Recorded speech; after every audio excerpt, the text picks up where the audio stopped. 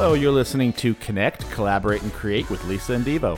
Each week on our podcast, we will discuss and dissect ways we are attempting to live our best life through our business, our personal lives, and connections and relationships we forge that make us successful.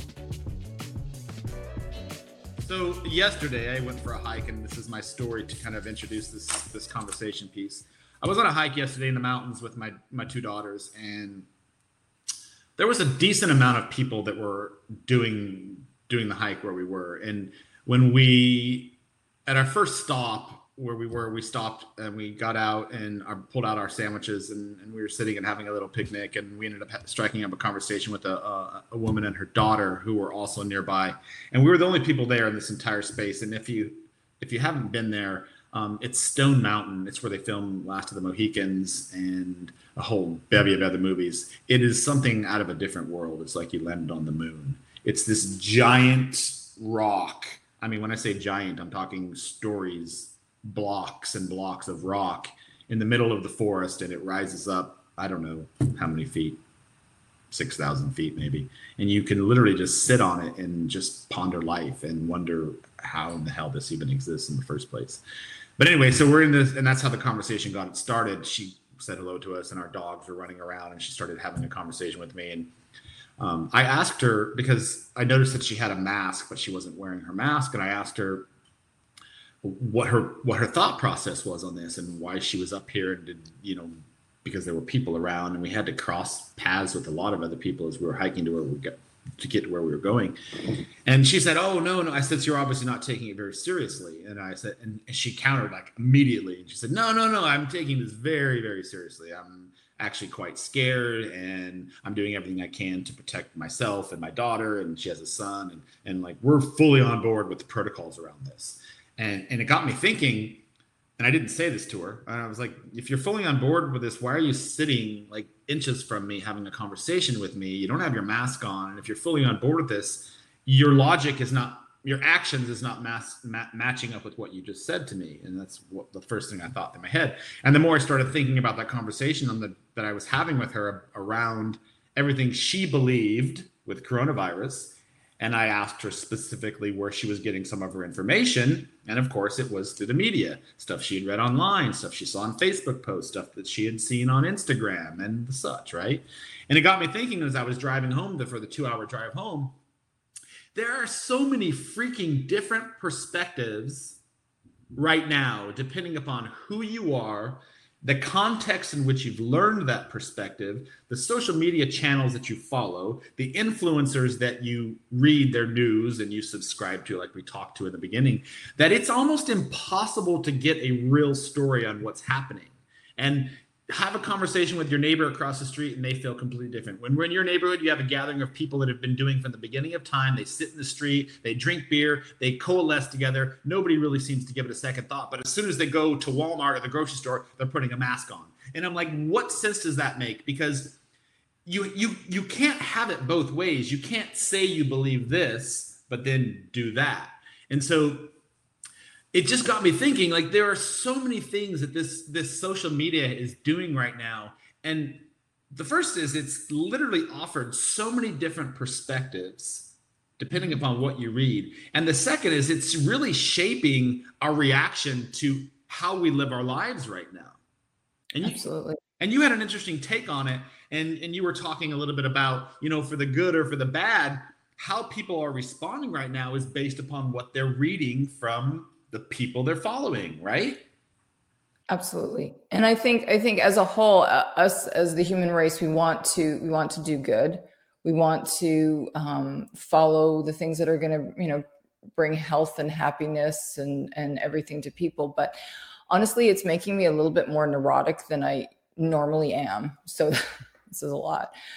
But we were out the other day and we were at a restaurant. The tables were so far apart, like 20 feet away, there's another table, and a nice group of older people came in and we're talking back and forth. And first of all, the atmosphere was just kind of strange because you're so far away in a restaurant, glad that it's opened and trying to, bring in business.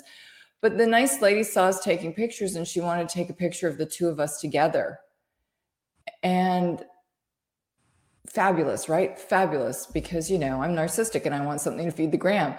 But when she took my phone from me, did you not have that feeling when you're kind of like, I don't know if I want to give you my phone, and then I don't have, you know, I don't want to clean it off in front of you. And like, it has made us a little bit crazy, hasn't it? It's made us crazy.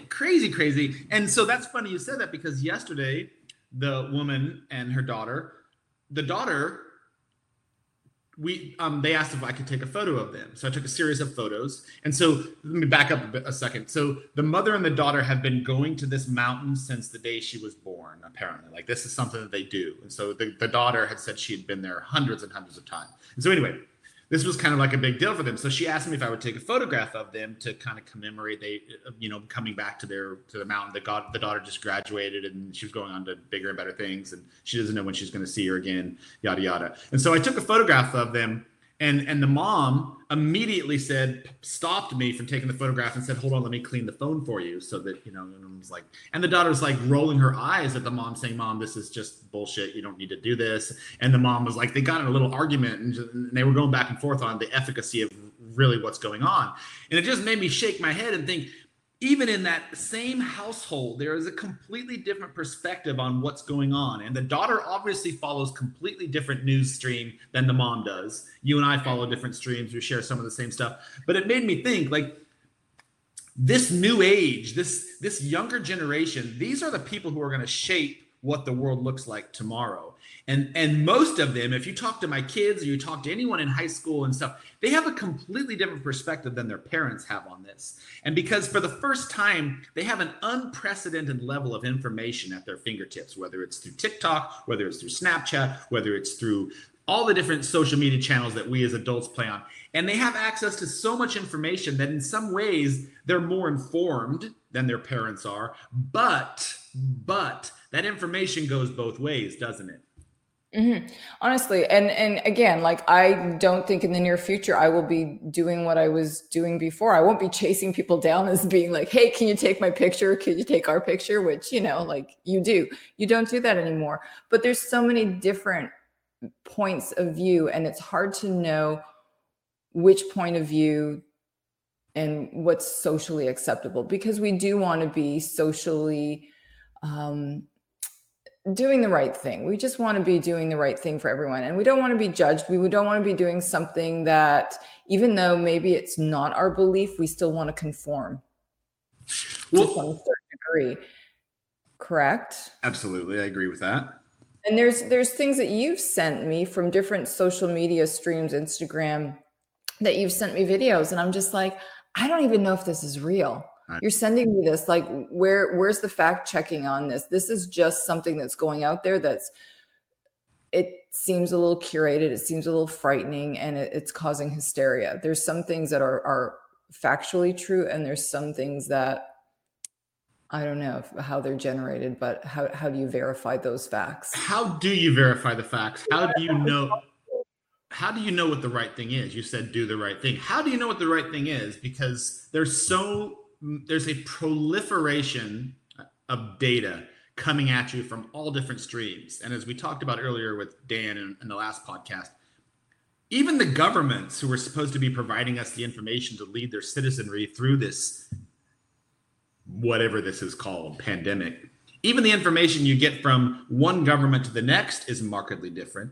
Even here in the US, the information that one state has in terms of policy and protocol, North Carolina and South Carolina, for example, your state is basically open. North Carolina, we're still on shutdown, right? And so how do you sort through all the nonsense and the information? So at one time, in one sense, social media has been fantastic because it's given this massive amount of information at our fingertips, okay? But at the same time, a sense of community as we're all like quarantined as well. Yeah, but absolutely. And the other side of that you just kind of touched on is there's so much information, so much misinformation and disinformation that it can tend to invoke a lot of anxiety, right? Because a lot of the information that's coming out at us is fear-based. It's fear-driven. It's designed to sell. And so the next piece I really wanted to kind of touch on with you is that we already know that there are algorithms around visibility of information pre-corona, right? Social media is designed to get you to participate, to be involved, to basically be tied to your phone in one way or another to get information, share information, etc. That's the whole point of social media. And you can use that positively or you can use that negatively. But based around trending as well. If something is trending, it's going to get much more visibility. And so what information is trending right now? Stories that garner more eyeballs, right? And so even if you have a platform, and you have a platform for positivity and inspiration, and you don't use it for fear, you don't use it for mongering, you don't use it for power or corruption, you use it to inspire people. You put pretty things out there, nice aesthetics, you have nice thought leadership that you talk about, but your information has almost taken a back seat. And we have visibly seen this in our data. Your information, as has mine, has taken a back seat. Virus is in it's reflected in my engagement, and that's gone too far. No, you jest, but you're not being narcissistic, because your message and other people like you who are trying to use it in a positive capacity, their information is not being distributed as broadly. And Dan said the same thing. He's like, there's so many people that are putting out so much bullshit that my information, while it's thought-provoking and it's insightful and it's inspiring, it's being pushed to the back burner by the social media outlets because it doesn't sell. It doesn't draw in viewers, right? And so there's ways to combat that, obviously. But it's interesting the reach that social media has. And I'm interested to see how this plays itself out. And so I don't know if you have any predictions around it, but from my perspective, all I'm doing is I'm going to continue doing what I've been doing, which is trying to provide value to my viewers and to continue being inspiring around that. And I refuse to kind of step into that space of fear and anything else. Right. We have no solution to this problem right now, though, do we? We're just opening it up for conversation. Well, I don't know if there's a solution. I think there's a lot of different solutions. For me, I think it is continuing to do what you've always done, which is don't focus on trying to affect everyone. Focus on the people that are already following you for a reason, and continue speaking and being original about your content and unique about your perspective on things. And don't put out bullshit that you haven't vetted or validated. Like if there's no data around it, don't make up data just to kind of draw in eyeballs. That would be my advice if anybody is listening. All right. Amen. All right. So the bottom line from that is humans take cues from other humans. We talked about that earlier in the conversation. And so I'm going to bring in Gabrielle, because what she's doing I'm sorry? We're going to have to start using selfie sticks more. Oh, you think they'll make a resurgence because of the 6 feet? Yeah. We don't need to ask strangers to take our pictures. Wait, did you ever use a selfie stick? I will neither confirm or deny that. I've never owned one. Yes, my first trip traveling alone through Europe. Yes, this girl's going to take pictures. And then I realized there's certain people that you just ask to take pictures for you. Usually young people, usually someone that looks like Gabrielle, because she would do a good job and she wouldn't just take one picture. She would take a series, never a guy, because they only take one picture and then they hand it back to you. And you got to do it from the different angles too. Like you got to get the lighting, you got to go up, down, to the side, because you never really know whose side, like who's got, right side, good side, left side, good side. Got to try it all out. Yeah. Yeah. I'll travel with you. Right. I'm a photo person when I travel or do things. So I drive my sister crazy. So do you both, before you ask someone to take your photo pre-corona, do you do what I do and you just kind of study and assess everybody and make an estimate on who actually might have skills with the camera? Yeah. Absolutely. Yes. And I'll let people pass too. If I'm like, oh no, that person doesn't know what they're doing, I'll let them pass. And I'll physically turn people down that are kind and want to take your photo. And for whatever reason, I'll make a judgment on them, like, dude, you're not taking my photo. Like, I can guarantee. You're like, no, I don't need a photo.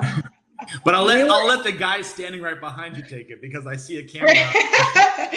But hopefully, when you're not looking.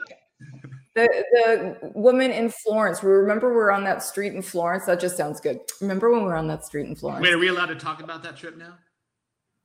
Was that first trip or second Italy trip? That was the first trip. Okay, so But we'll talk about it. do you remember how many pictures she took of us on the street? Yeah, up high, down low, wide, Oh, yes. close. It was a full photo shoot. I feel like I should be throwing money at her. Like, thank you. Anyway, sorry. We digress.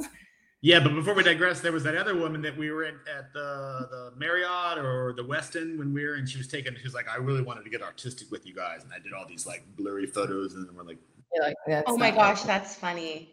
I put some filters on it. Don't get artistic, just take the photo. I put together a quick collage for you. So by way of introduction, after we had that digression of conversation, Gabrielle Gonzalez, thank you for joining us. Thanks for having me. Did you get to pay attention to a lot of what Dan was saying early on? How'd that resonate with you? Yes.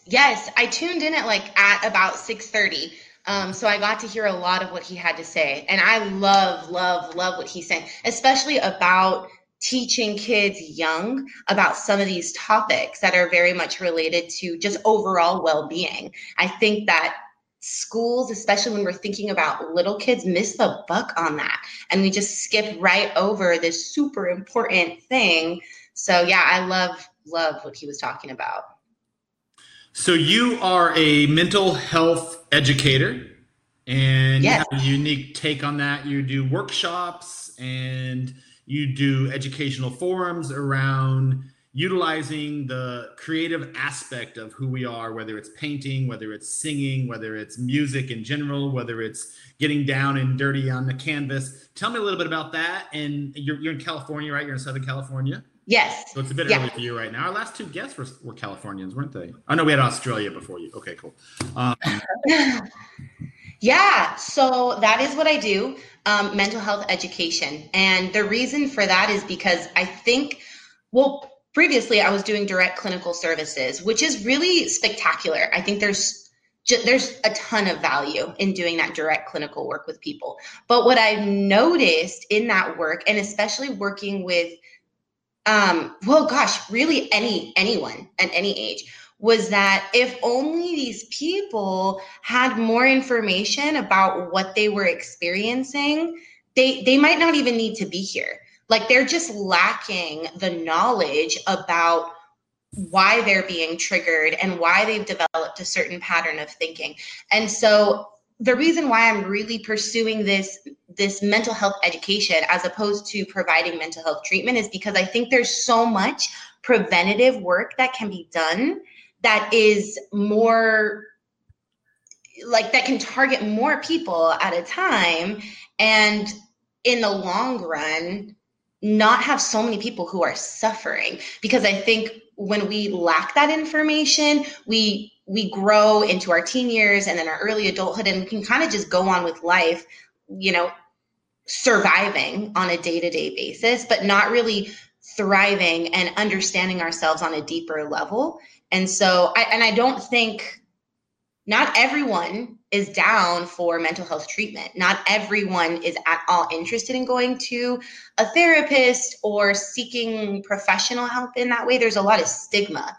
And so I think that providing the education allows for some of that destigmatization, but also allows for people to kind of make shifts earlier on so that they might not need to access that in-depth psychotherapy, which one participant had shared with me can feel kind of invasive. And I thought that was a really interesting thing to hear from someone, because I've never heard a client tell me like, this is really invasive. But when I think about it, I'm like, yeah, actually it can feel that way for people. So yeah. So, and in terms of the art perspective, I'm realizing that talk therapy isn't always the way to get down to the nitty-gritty of what's going on, to the real root of what is triggering a lot of that uncomfortable emotion or suffering.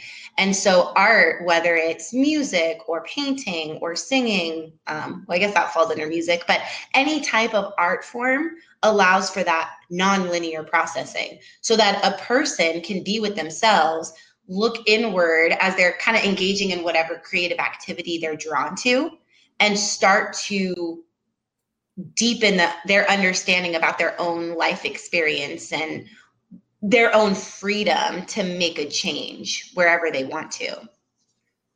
Do you find that, sorry, and we'll get more into everything that you do, but just what you're saying, do you find that by doing it this way, that more of the boundaries are dropped? Yes. And I think that can be tricky. I haven't come up against the trickiness yet.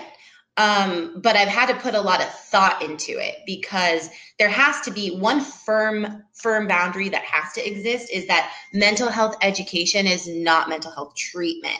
So what a therapist, certain responsibilities they would have, a mental health educator wouldn't have.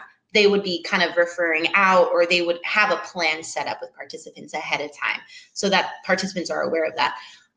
But other than that, like, I have so much more freedom to share about my life, to share about my growth, my challenges.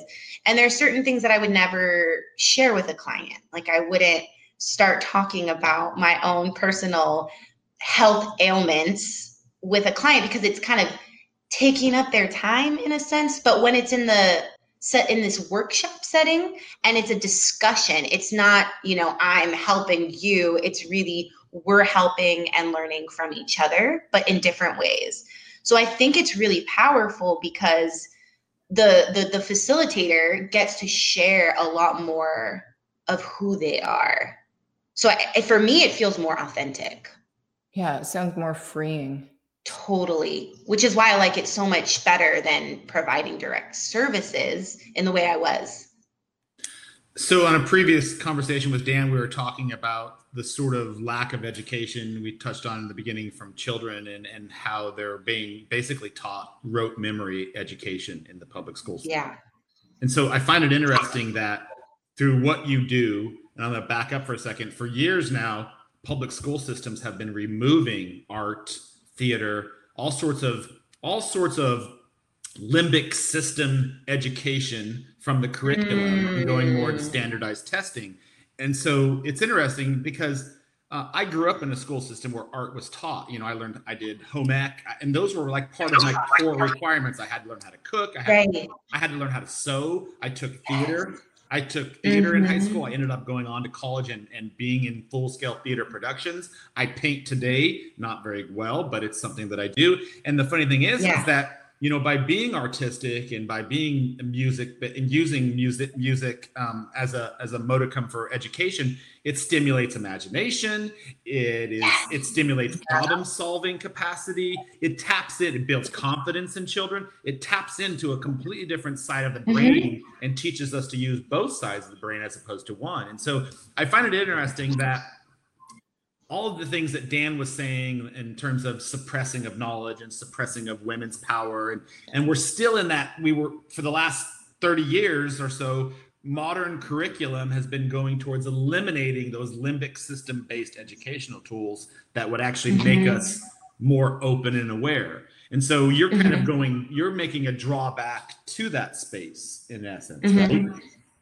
Yeah, because I think what's missing is the understanding around how all of that is so integrated. So by removing art, music, home ec, these different creative opportunities, students are going to be further hindered by not having those things, because they're more closed off.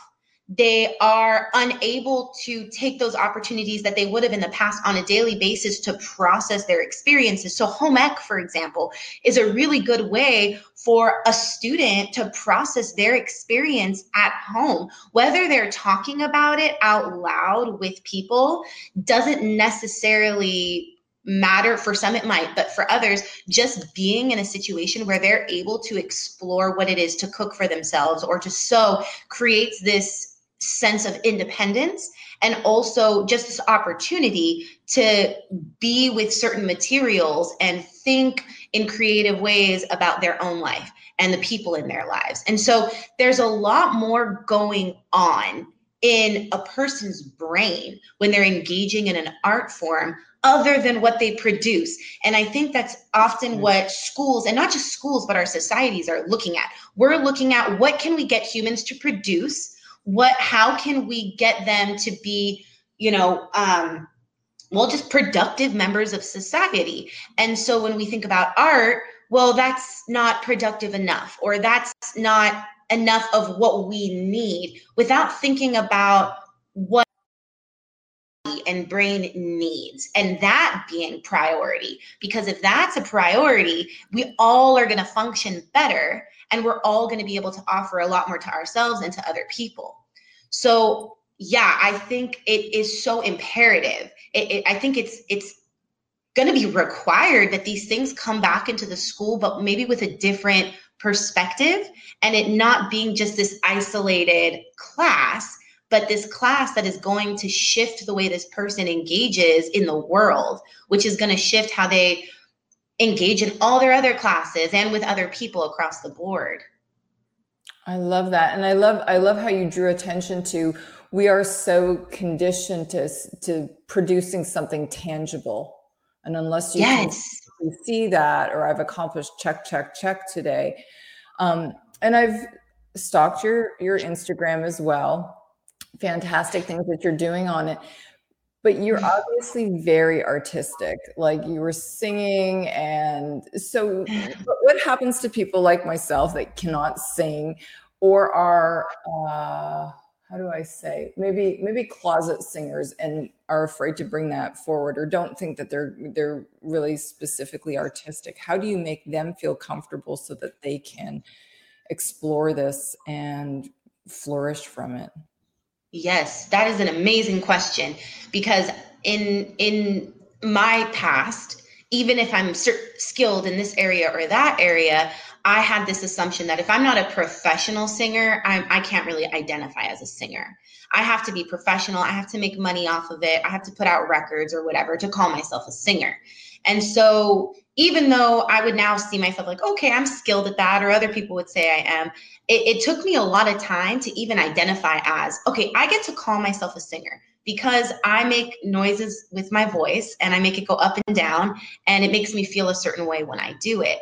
And I think that what is most important when it comes to art is not exactly what it sounds like or what it looks like. And this is where I think that spiritual piece comes into play. How do I see myself as a spiritual being in this world? And what does that mean for me and my experience with art? Because if I'm looking at it from that perspective, it's not at all about producing something that looks or sounds good for other people, but rather experiencing something that feels powerful for me and might feel powerful for somebody else. So what I teach people is that it is so not about what it looks like, or even that you share it with anybody. It never has to go on your social media account, though it can, because that can be really empowering. But it is really about knowing that just because we exist, just because we are in this human form right now, we are worthy of creating art. We don't have to be good at it, whatever that even means, because good is just a subjective judgment, really. There's probably other folks who think I'm a terrible singer. So it just really is dependent on the person. And so for that reason, I just don't think it's about the judgments we place on our art or really on anybody else's art. It's about the experience and what we can allow ourselves to recognize in ourselves as that experience plays out. So what emotions come up for me? What am I feeling in my body when I like hit these keys on the keyboard? Even if the keys don't make any sense, or the note doesn't make sense. If I hit these and I do it over and over again and mindfully, and I feel my fingers and I feel the vibrations from the keyboard, how does it make me feel? And where is it coming up in my body? And I think that is the power in utilizing art. It doesn't have to go anywhere. It doesn't have to be a show. It can just be like your own show for yourself. What I hear you saying is it doesn't have to be results based like everything else is. Everything is measured from standardized testing through, I mean, even when we're on social media, we're measuring our results. Is it being effective? Is it not being effective? And sometimes being able to step back and journal. Like for me, I use social media as a cathartic way for me to share some of my thoughts. And those thoughts originally come from journal entries that I make based on something I read or something, a conversation I had with somebody interesting. And so, we talked about the woman up in the mountains and that whole thing. And I started writing a whole thought piece on how we have this difference and these delineations of opinions around everything going on right now, and being able to use that in some sort of an inspirational format like journaling and getting that out there as a message for people is the true benefit of all that. Yes. Yeah. Well, I think what you were even saying there, we are sometimes our biggest stumbling block by judging what we're good at, what we're not good at. And when you said experience, that's what it's all about. And Diva, we've talked about this. Photography is fantastic, but what you deliver, because there's so many people that are fantastic at what they do, great photographers, great chefs, all of that, but you deliver an experience. And once you have that experience, that ignites so many other things, doesn't it? Mm-hmm. Yeah, absolutely. And I think it allows for a person to start building on whatever they create. So if they start one day and, they had a thought for a poem, for some piece of writing, and then as they meditate on that, or as they kind of digest that further, maybe they take it to a drawing. Now I'm going to process it in this art form. And now maybe I'm going to put on a song and I'm going to move through, allow myself to move that emotion through my body. So there's a lot of different ways of doing it where it absolutely doesn't have to be results based, but just experience. Like when I bought this keyboard and I had no idea what I was doing. And my first thought was like, okay, I need to learn how to play the keyboard. So I was really threatened by it because I start like looking up videos on how to play. And I'm like, oh my God, this looks so complicated. This is so boring. Like just learning, like doing this over and over. And finally I was like, you know what, screw it. I'm not going to learn the keyboard. I'm going to just experience the keyboard. I'm just going to start hitting different stuff, see what it sounds like, see what if I hit this one, like, oh, what feeling does that one give me? Or what feeling does this one give me? And that became a lot more fun and really kind of opened the door for me to go further with it. But I think looking at it as an experience rather than as something we need to learn, it's so much more fun and freeing. Want to connect with us more? Would you like to check out past episodes? You can do so by clicking on any of the links below. You can also find us on Instagram at Lisa Staff Photo and at Fusion Photog. They are also listed below.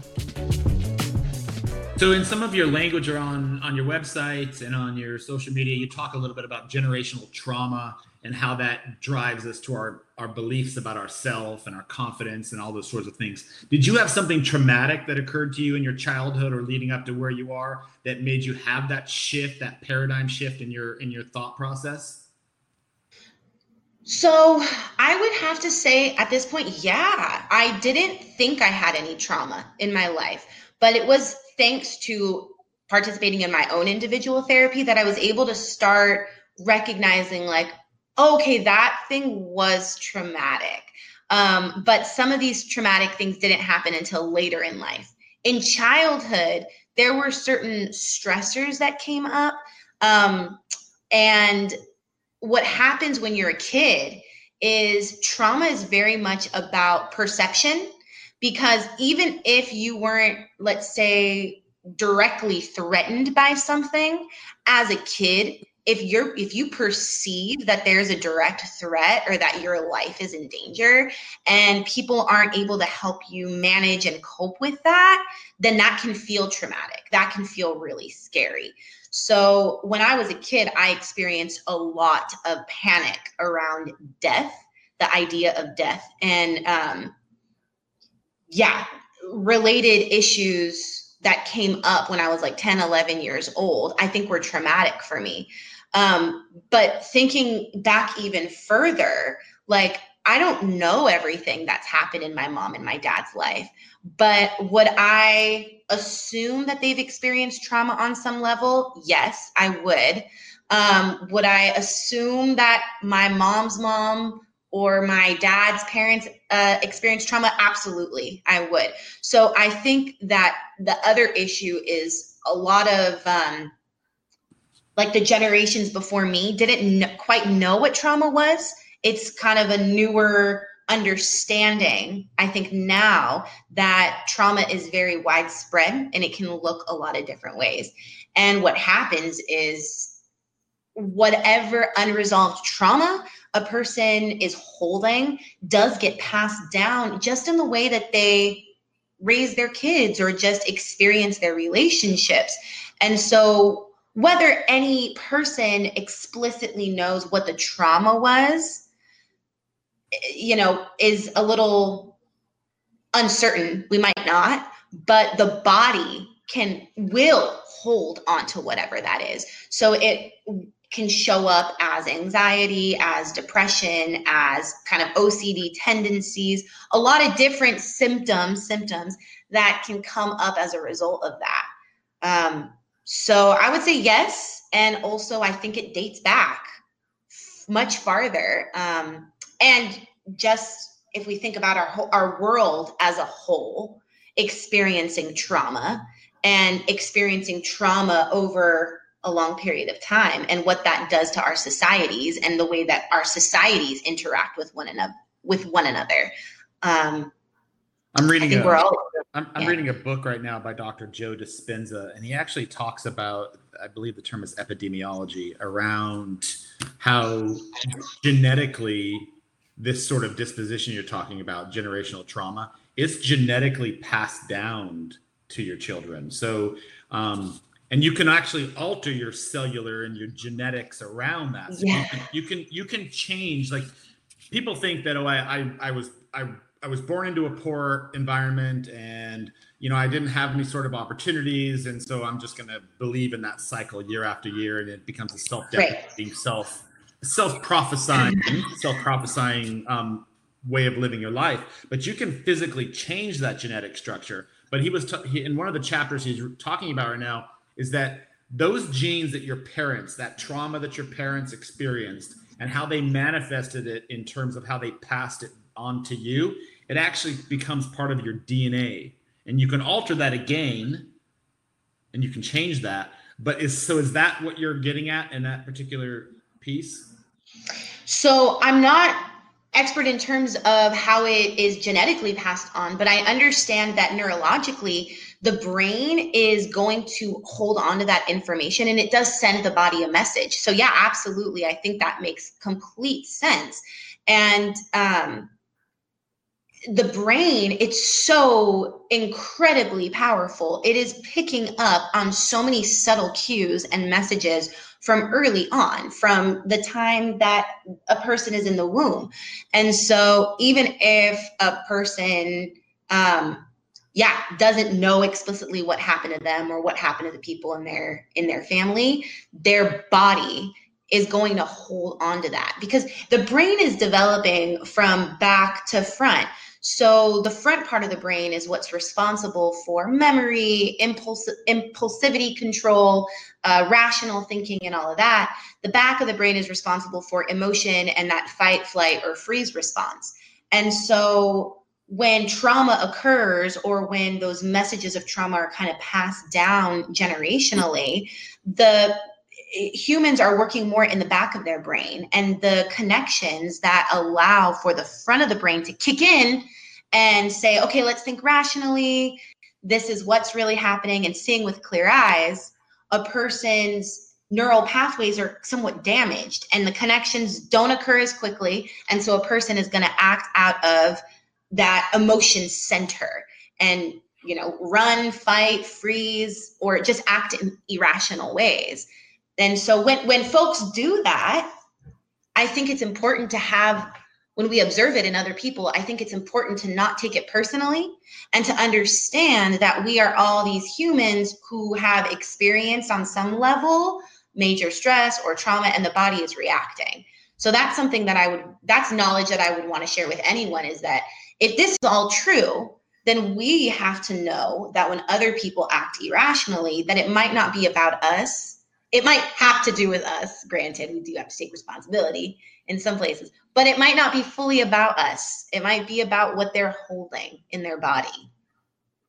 I love what you're saying there, because we've watched, gosh, was it that Gwyneth Paltrow show that they have on Netflix where they had an energy healer come in, and they were talking about that trauma can be held in different parts of your body, and the importance of energy being released and carrying all of that.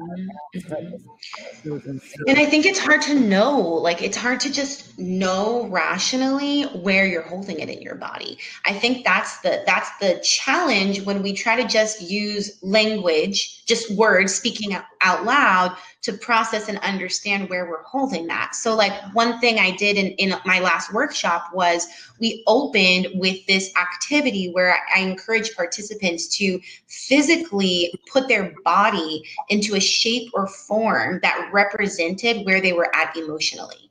So they had 30 seconds to a minute to just physically place their body in a form, even their small facial muscles, in order to sink into the emotion and raise their awareness about what's happening in the body. Because when we just try to understand it from the rational mind, we might not, because there's stuff going on so much deeper. Give me an example of using you what emotional shape are you in right now? What would that look like to us? What would it look like? This is not a hot seat question. Right? Okay. I think I'd probably be like,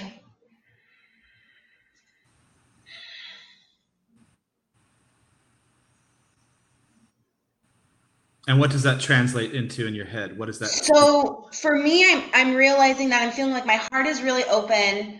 I'm making a face like this because I kind of feel like a badass for like sharing my stuff right now. And my hands are open because see, that's what I just realized. My hands are open, and that's probably because I'm realizing like, oh yes, my hands are normal. When I'm anxious, my palms get really sweaty. And so I try to I'll hide them or I'll rub them, but my palms are really open. And that's because I'm kind of just in the groove. I'm feeling calm right now. So yeah, I'm powerful. I'm feeling kind of powerful, open, proud, badass. Yeah. But that wouldn't be the form if you had asked me at the beginning or 10 minutes before we started. That wouldn't have been the form I would have been in. I would have been more closed off, kind of nervous. It would have been a different form entirely. So when you're in these workshops and you ask your clients to go into these shape shifting, do they then do the verbal acknowledgement of what that shape shifting represents, like you just did? So what we did was we got into a shape, and then after that, I asked them to add peace. So wherever they're at emotionally, to shift just ever so slightly to add a sense of peace. So even if the position represented peace in some way, you were feeling content or joyous or whatever, add just a little bit more. If your position was representing something along the lines of, anxious or sad or overwhelmed, if you were to add a little bit of peace, how would your body shift? What would that look like? And then so taking another 30 seconds to a minute to add and hold that. All right. So that didn't really answer the question. So I'm gonna make you be shapeshift again for me. So I'm gonna play devil's advocate for a second. So you're a therapist, and I'm coming to see you because my shapeshifting is completely wonky right now, and I'm holding in stress, and I have generational trauma that's manifesting itself in the form of anxiety or whatever it might be. So my shape, my shape is like this. Mm-hmm. Would it make more sense for me to share what's going on verbally to you, what that shape looks like, and then for you to provide therapeutic reasons and how I could shift that using art, music? Is that part of what you do? So yeah, that is part of what I do. So the getting into that shape or form would be kind of the check-in. So helping the person get a little bit closer to where they're at. So the idea is challenging the person to utilize their own body in order to raise their own awareness. And then we would move into the psychotherapy lesson, or not psychotherapy lesson, but mental health related presentation that is based on a mental health theory typically. And then we'll move into some artistic mental processing where they're able to use words or drawing or clay or whatever in order to process their reaction further. And so they have every opportunity if they feel comfortable sharing verbally, but I never require it because I don't think that it is required that someone tell me about their healing for them to heal. If that helps them in their healing, yeah, like please share. But if it doesn't feel necessary, or if a person just needs more time to kind of sit in the experience and then come back later and share, that is welcome. And I think that is the skill I bring into it that comes from my work with 0 to 5 kids, because I would never expect a 2-year-old to answer a therapy question. I would never ask them how they're feeling about something. Rather, I would engage in play with them, allow them to demonstrate feeling with toys, and then just reflect it and name it for them. So it's a much more kind of like fluid and freeing way of processing, even with adults. It's such a way to take that personal inventory, which we don't generally do. Like we get busy with things and don't really react to like, how are we actually feeling? So that personal inventory in a very non-threatening way. Yeah, totally. And there's other ways of doing it, because so say someone isn't that comfortable getting into their body like that. Some might not be, and that's okay. So what can be done instead is like a quick writing check-in. So one thing I've done is like, okay, I think the first question was like, what am I feeling in my body? Emotionally, I feel. So we're just focusing on physical experience and emotional experience. And then what is one small thing I can do to shift or to feel a little more peace? And so one thing I've realized for myself is if I wake up overwhelmed, I can be real spacey and I just don't get things done, or I get anxious or whatever. So just sitting down and writing like, okay, in my body, I feel greasy, like my face feels greasy. Emotionally, I feel overwhelmed. One small thing I can do to feel slightly more peace is go wash my face. Like it's that simple. So it's just creating these experiences or opportunities, whether it's through movement, whether it's through art, or whether it's through writing, to just check in with the self, take that moment, because there's so many small things that can be done that it just doesn't have to be that complex. But I think our minds, like we think it has to be that complex, and sometimes it is, but it doesn't always have to be. So in the terms of the and I'm probably going to butcher this terminology, but psychotherapies, there's several schools of thought around behaviorism, cognitive therapy, humanistic. I think there's 5 of them total. I forget the last one. I think that's integrative medicine, integrative therapy. There's. What is the genealogy of your form of therapy, and where does it fall within those 5? Is there crossover? Because it kind of seems like what you're doing could apply to all 5 of those different modalities. Mm-hmm. Is that 100%? Yeah. So what 100%. Okay, that's fantastic. So what is the genealogy of yours? Where did that come from? And I actually studied psychology. It's one of the degrees I have. Surprisingly, I'm not using it, but in that space. But what is the genealogy from it, and who are some of the doctors or therapists or authors who are kind of driving this? Because it's not something that I was taught when I was in school. Yeah, it's crazy. It's not something anyone is taught. I was Googling mental health education in like K through 12, and it just like doesn't exist. I don't even understand. It's just not a thing. But it's gonna be a thing. So yes, I teach all the schools of thought. And the reason is because there is so much crossover, and because what resonates for one person might not resonate for another. So I can't just teach one thing, when realistically, if I was providing psychotherapy, I would be using all of it for different clients. I might use cognitive behavior therapy primarily with this client because they're into it. They have to have their buy-in. but this other client just might not think that they're thinking irrationally, period. So I might have to take a more humanistic approach. And so really we're just talking about their perspective and their strengths and encouragement and doing all that kind of stuff. So it's really dependent on the person that I would be working with. So if I'm teaching the material, I'm going to teach all of it. And I'm going to make it clear that it's all right or it's all wrong, but we all make our own meaning. And so that's kind of the through line in the workshops, is this idea of meaning making. So you can take in all of this information and then you can decide what is most meaningful for you and why it's most meaningful. So I would say the theory that drives my life and my work the most is in the humanistic realm. So existential theory is my ish. Like that's how I approach my life. And it is how I approach the participants that I work with and the way that I talk to them about their worth and about their freedom to take responsibility for how they make meaning in their own lives.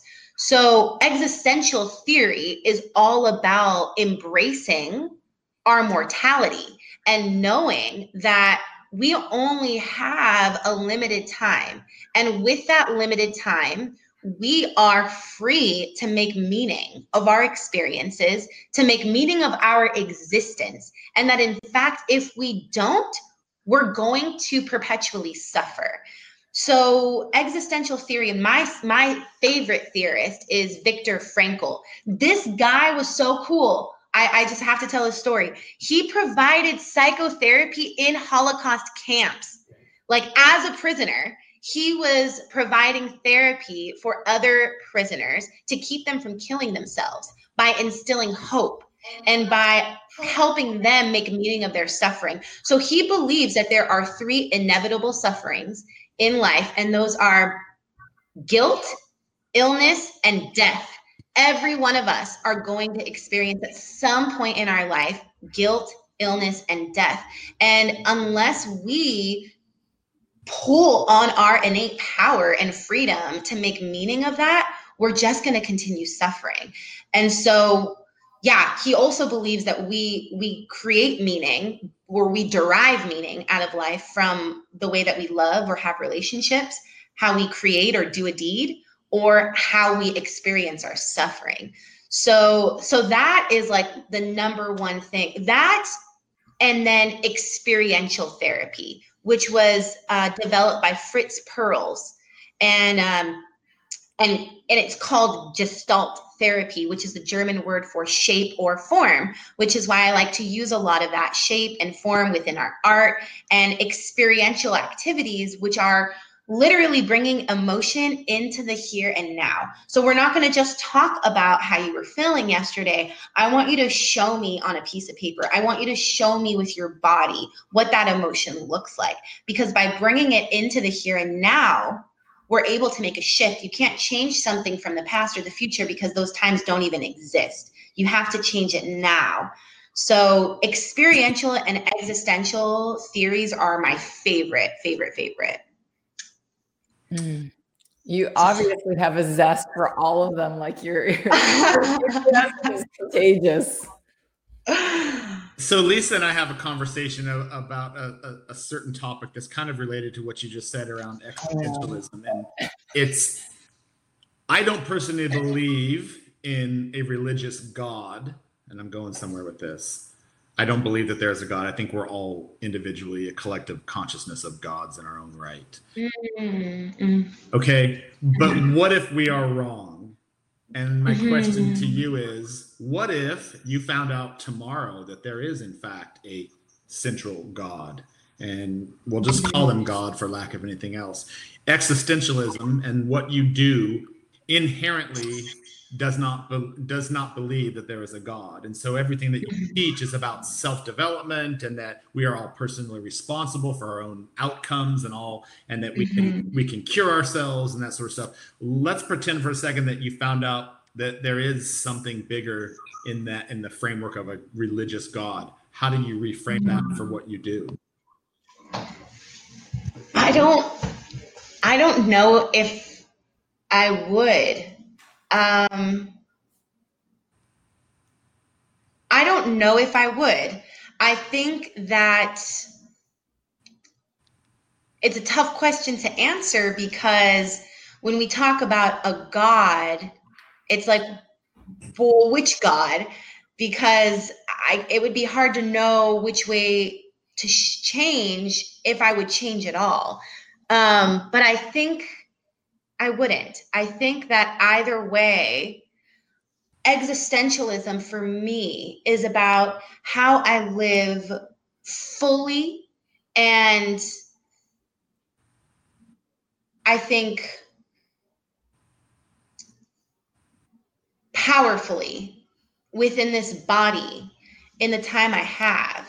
So I know that I have a consciousness, and I know that I have power over my mind, and that I am able to, just from my own experiences, to shift how I think and feel. So for that very fact, I do believe that even if I were to find out like that, you know, there is this God, and that maybe the decisions I make aren't my own, I would still continue doing my best to make the decisions that I think are my own, and live in, the most giving way I can, and not just giving to others, but giving to myself, because that's what I've decided is my meaning.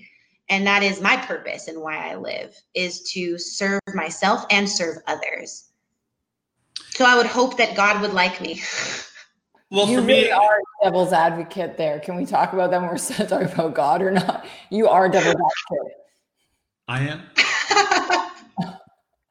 Well, it would stand to so you and I, Lisa, you and I have had these conversations, I mean, countless times. So it stands to reason for me, and we're not going to go into the religious conversation, which, however, I would like to.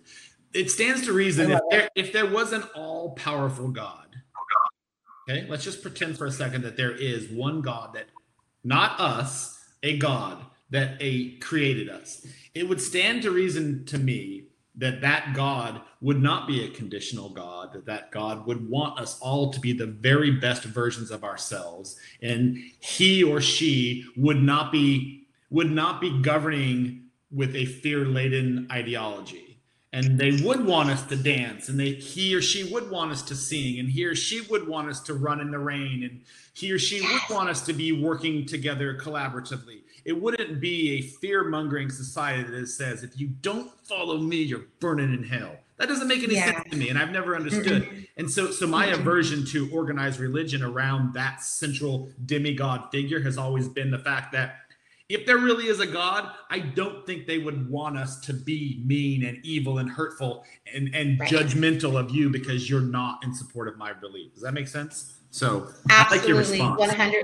100%. And that was one of the things that I experienced as a kid, being very stressful, was hearing from other kids that I was going to burn in hell if I didn't accept Jesus Christ into my heart. And that was how I learned about religion. And that was part of what triggered so much of my panic around death.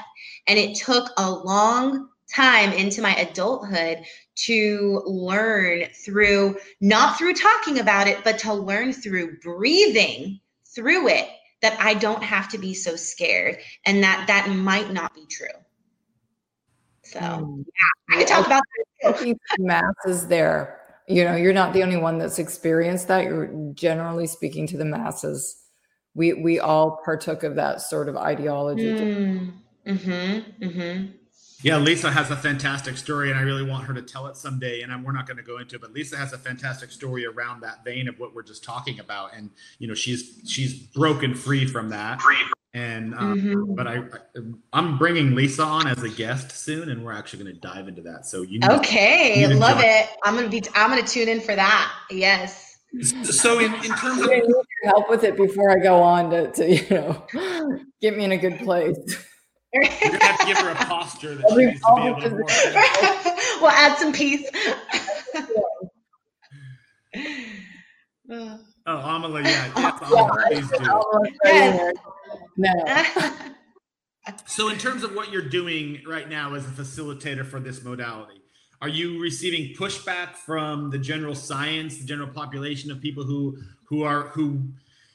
my experience with psychologists and psychotherapy is most of them subscribe to a specific school of thought, and it's limited to 5 core central beliefs by and large, and they kind of stay in that space. And anything that deviates from that is frowned upon. So, yes. So what you're doing is almost counterintuitive to a large majority of modalities that psychologists and psychotherapists are taught. Do you receive pushback from your colleagues in that space? So I haven't yet. I haven't. I've been to a couple trainings, one in particular that I will never forget. And it was just like, this is how it's done. And if you don't do it this way, you are doing it wrong, period. And that was a structural family therapy training, which was really hard for me because I was working with certain families that I'm like, this is not gonna work for this family. But a structural family therapist would say, yes, it does. It works for every single family. And if you don't do it with that family, they're not gonna get better. So yes, there are going to be people, I'm sure, that might be a little bit turned off by the idea, unfortunately. And the reason that I think people might be turned off by it is because I think it could eventually take work away from therapists or from psychiatrists. Because if people learn early on that they can shift the way that they think. I had a participant who is in high school, and I was telling her about the brain, and she told me, I had no idea that the brain did different things. And I thought, that's incredible to me that such a topic that can be simplified hasn't been taught to young people. So if people knew that, they would have more power over themselves. And if they had more power over themselves, they wouldn't need as much psychiatric help potentially. So any reason I could see for pushing back on this idea, at this point, whatever reason I see is a little sketch. So I would hope that other folks would know that this is what's best for humanity. There might be other aspects of it that I might receive pushback on in regards to how material is taught, what material is taught, and how to maintain that boundary between a mental health educator and a mental health therapist. Well, you know what I'm getting from all of this? That there should be a book in this near future with everything that you're doing. Maybe I have some writing to do. I think so. Well, it'd be interesting. I like where you're going with that with Lisa. It'd be interesting to get some information on your schools of thought that could be handed down to other people around this type of treatment, type of therapy, as opposed to just keeping it isolated in one space.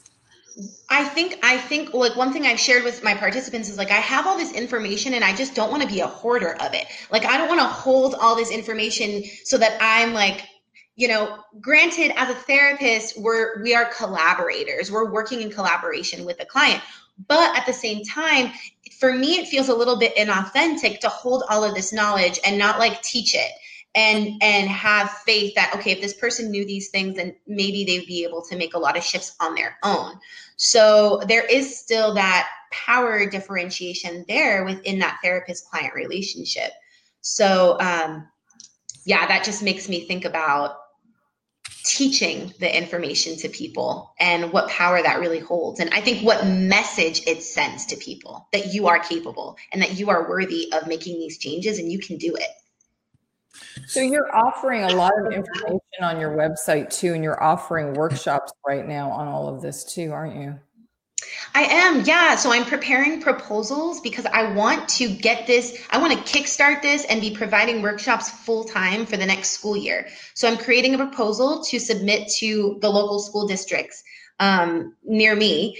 And so right now what I'm doing is I'm offering them for free. So folks can email me, and right now I have a group going every Tuesday at 6 p.m. Pacific time, but I'm prepared to open up another slot if enough folks are interested in participating. I'm ready to open up another one. The one I'm providing now is a 12-week series. So it feels like a long commitment, but it's not something where people have to show up every week, but they can choose to show up every week. So how do they find out more information about that? This is where you plug it. Yeah. Okay, so you can go to my website. If you visit, perfect. Okay, so you can visit my Linktree, which is the Linktree, linktr.ee/mindful revamp. And there you'll be able to access my website, which describes more. And it also has my email. My email is mindful revamp without the underscore, just mindfulrevamp@gmail.com.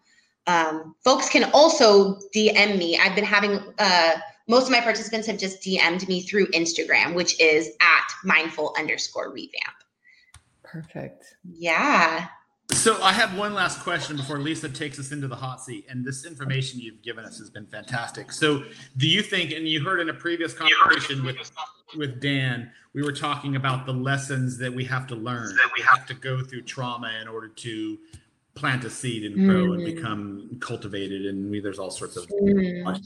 Do you think that this period of time with lockdown and quarantine and Corona and all that sort of stuff is going to give people like yourself, educators, an opportunity to present a different version to children than we've been subscribing to for the last 30 years? So, for example, what you're doing could theoretically become an online academy around educating children in a completely different modality. Do you think that? Yeah. Do you think that what's going on and the fallout from that is a reshifting of education in of itself? Yes, I 100% think that is the case. And I think it's necessary that we all be looking at how things can shift and how they should, in fact, shift. And I don't like to say should, but in reasons why it would be helpful or why, in fact, it's imperative to make a shift right now. Because all of us, even as adults, throughout our entire globe, have experienced stress as a result of what's going on, as a result of this pandemic. And when we experience stress, kids are picking up on all of those cues. And so this is an opportunity for all of us within this world as adults or as children to look at our emotions in a new way, look at them as information rather than as inconveniences. Our emotions are very valuable information. And if we are able to utilize creative experiences to dive in a little bit deeper, that's when our awareness peaks and we're able to make a change. We're able to decide, okay, this way isn't working for me, or this doesn't feel good, and I can change it. And that's what art allows for, is that imagination and that opportunity to consider what else is possible. I love that. Thank you. So can you just give us quickly what your 20-second elevator pitch is if someone says, hey, what do you do? Because we've talked for an hour about what you do. How do you condense that for you? So I am a workshop developer and facilitator, and I create arts and mental health workshops that utilize creative experiential opportunity and consistent mindfulness to improve overall well-being. You've practiced that. I did. I wrote it down, but I did write it down. But I edited my Instagram because I'm like, okay, I need to fix this stuff up here at the beginning. So yes. There's nothing wrong with that. I think being able to rehearse. No, it's fantastic because you have so many key words in there that say a lot in a very short amount. Yeah, and it gets to the heart of what you actually espouse, which is the self and existentialism, and being able to talk about who you are and what you are. And as we talked when we first met, what's your superpower? What can you gift to the world? So being able to quickly spill that back out to somebody, it means that you believe in what it is. So, I appreciate you taking the time to meet with us. It's been fantastic information. Some of the stuff that you've passed along can be helpful for me as a father of 2 young ladies. And I'm a big believer in that sort of, not necessarily, I don't call it existentialism, but tapping into that different aspect of ourselves that we may not use because we're just never taught to use it. So thank you for sharing. And one like quick little thing I would love to add is just that I had someone ask me if it's kid friendly. And although a lot of the concepts I'm teaching in my current series are pretty advanced for kids, it is kid friendly. And then in fact, families are invited to like bring their kids, sit around the computer, and like as the adult is learning, they can kind of put themselves on mute and prompt the kids to do different related art activities. So it can really be a family affair, which is cool. That's really cool. Well, that term kid friendly and that term is it kid appropriate. We've talked about this before.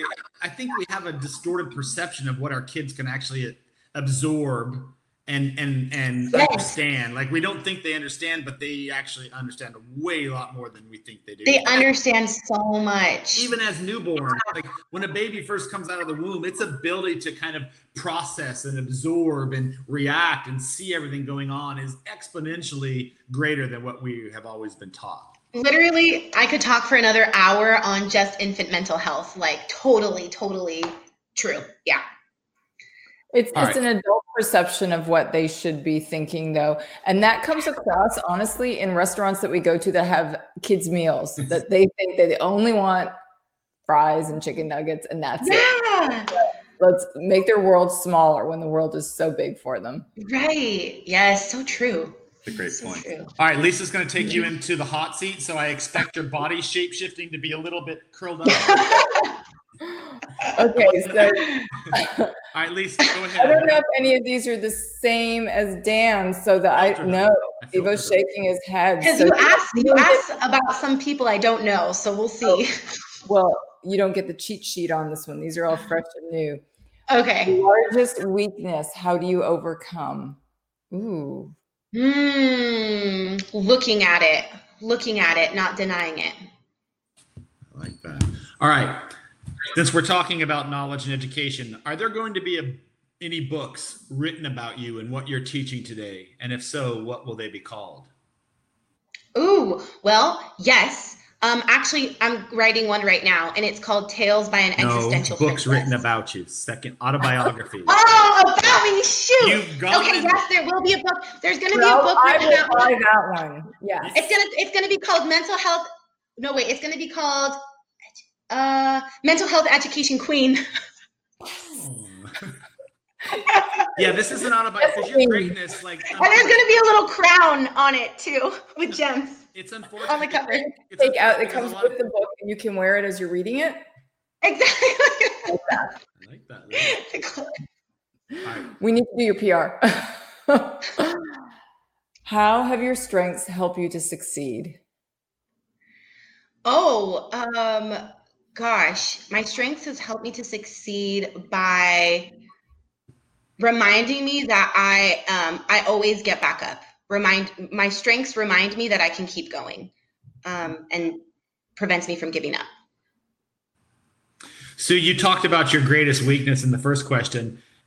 How has that weakness, how could it be shifted to become a strength for you?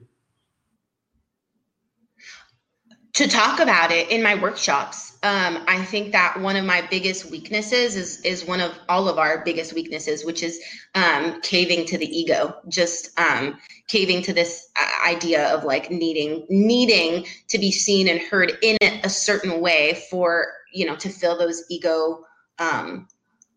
egoistic tendencies.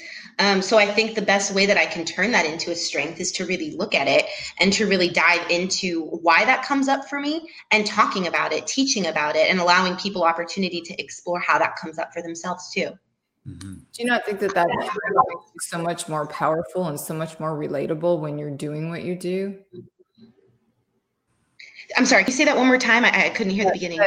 That gives you the opportunity, that strength, to be much more relatable in doing what you do.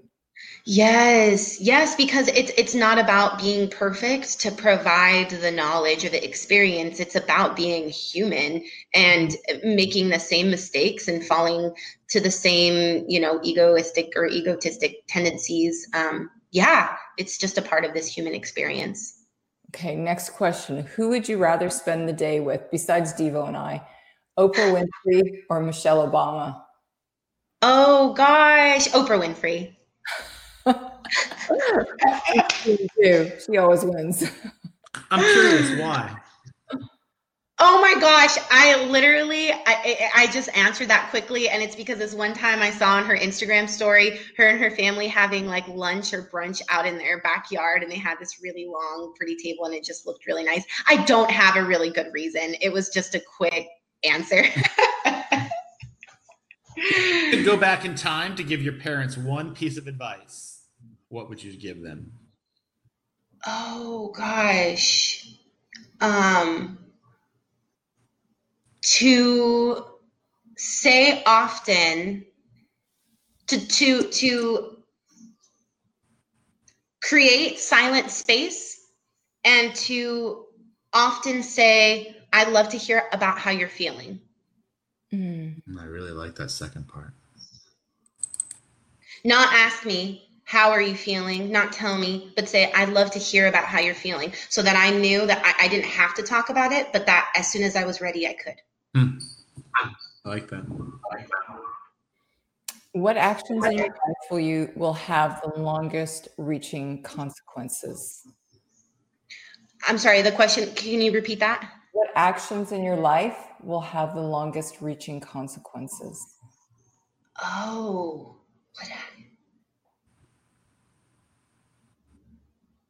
the way that I talk to myself. The way, I guess that's not really an action. No, it is. That is. Mm-hmm. Yeah, the way that I talk to myself in my head. Yes. Your self-talk. All right. Self-talk. You can transplant yourself anywhere in the world right now, today. Where would you go? My grandma and grandpa's bedroom. They're still around? They are. I haven't been able to visit them because of COVID-19, but if I could go anywhere right now, it would be laying between them in their bed. Where are they? They're really close. They're in Wildomar, which is like only a 45-minute drive, probably less with no traffic right now. Yeah. All right, last question. They live with my dad. Okay. What one journaling message will you use as a time capsule for reading 10 years from now?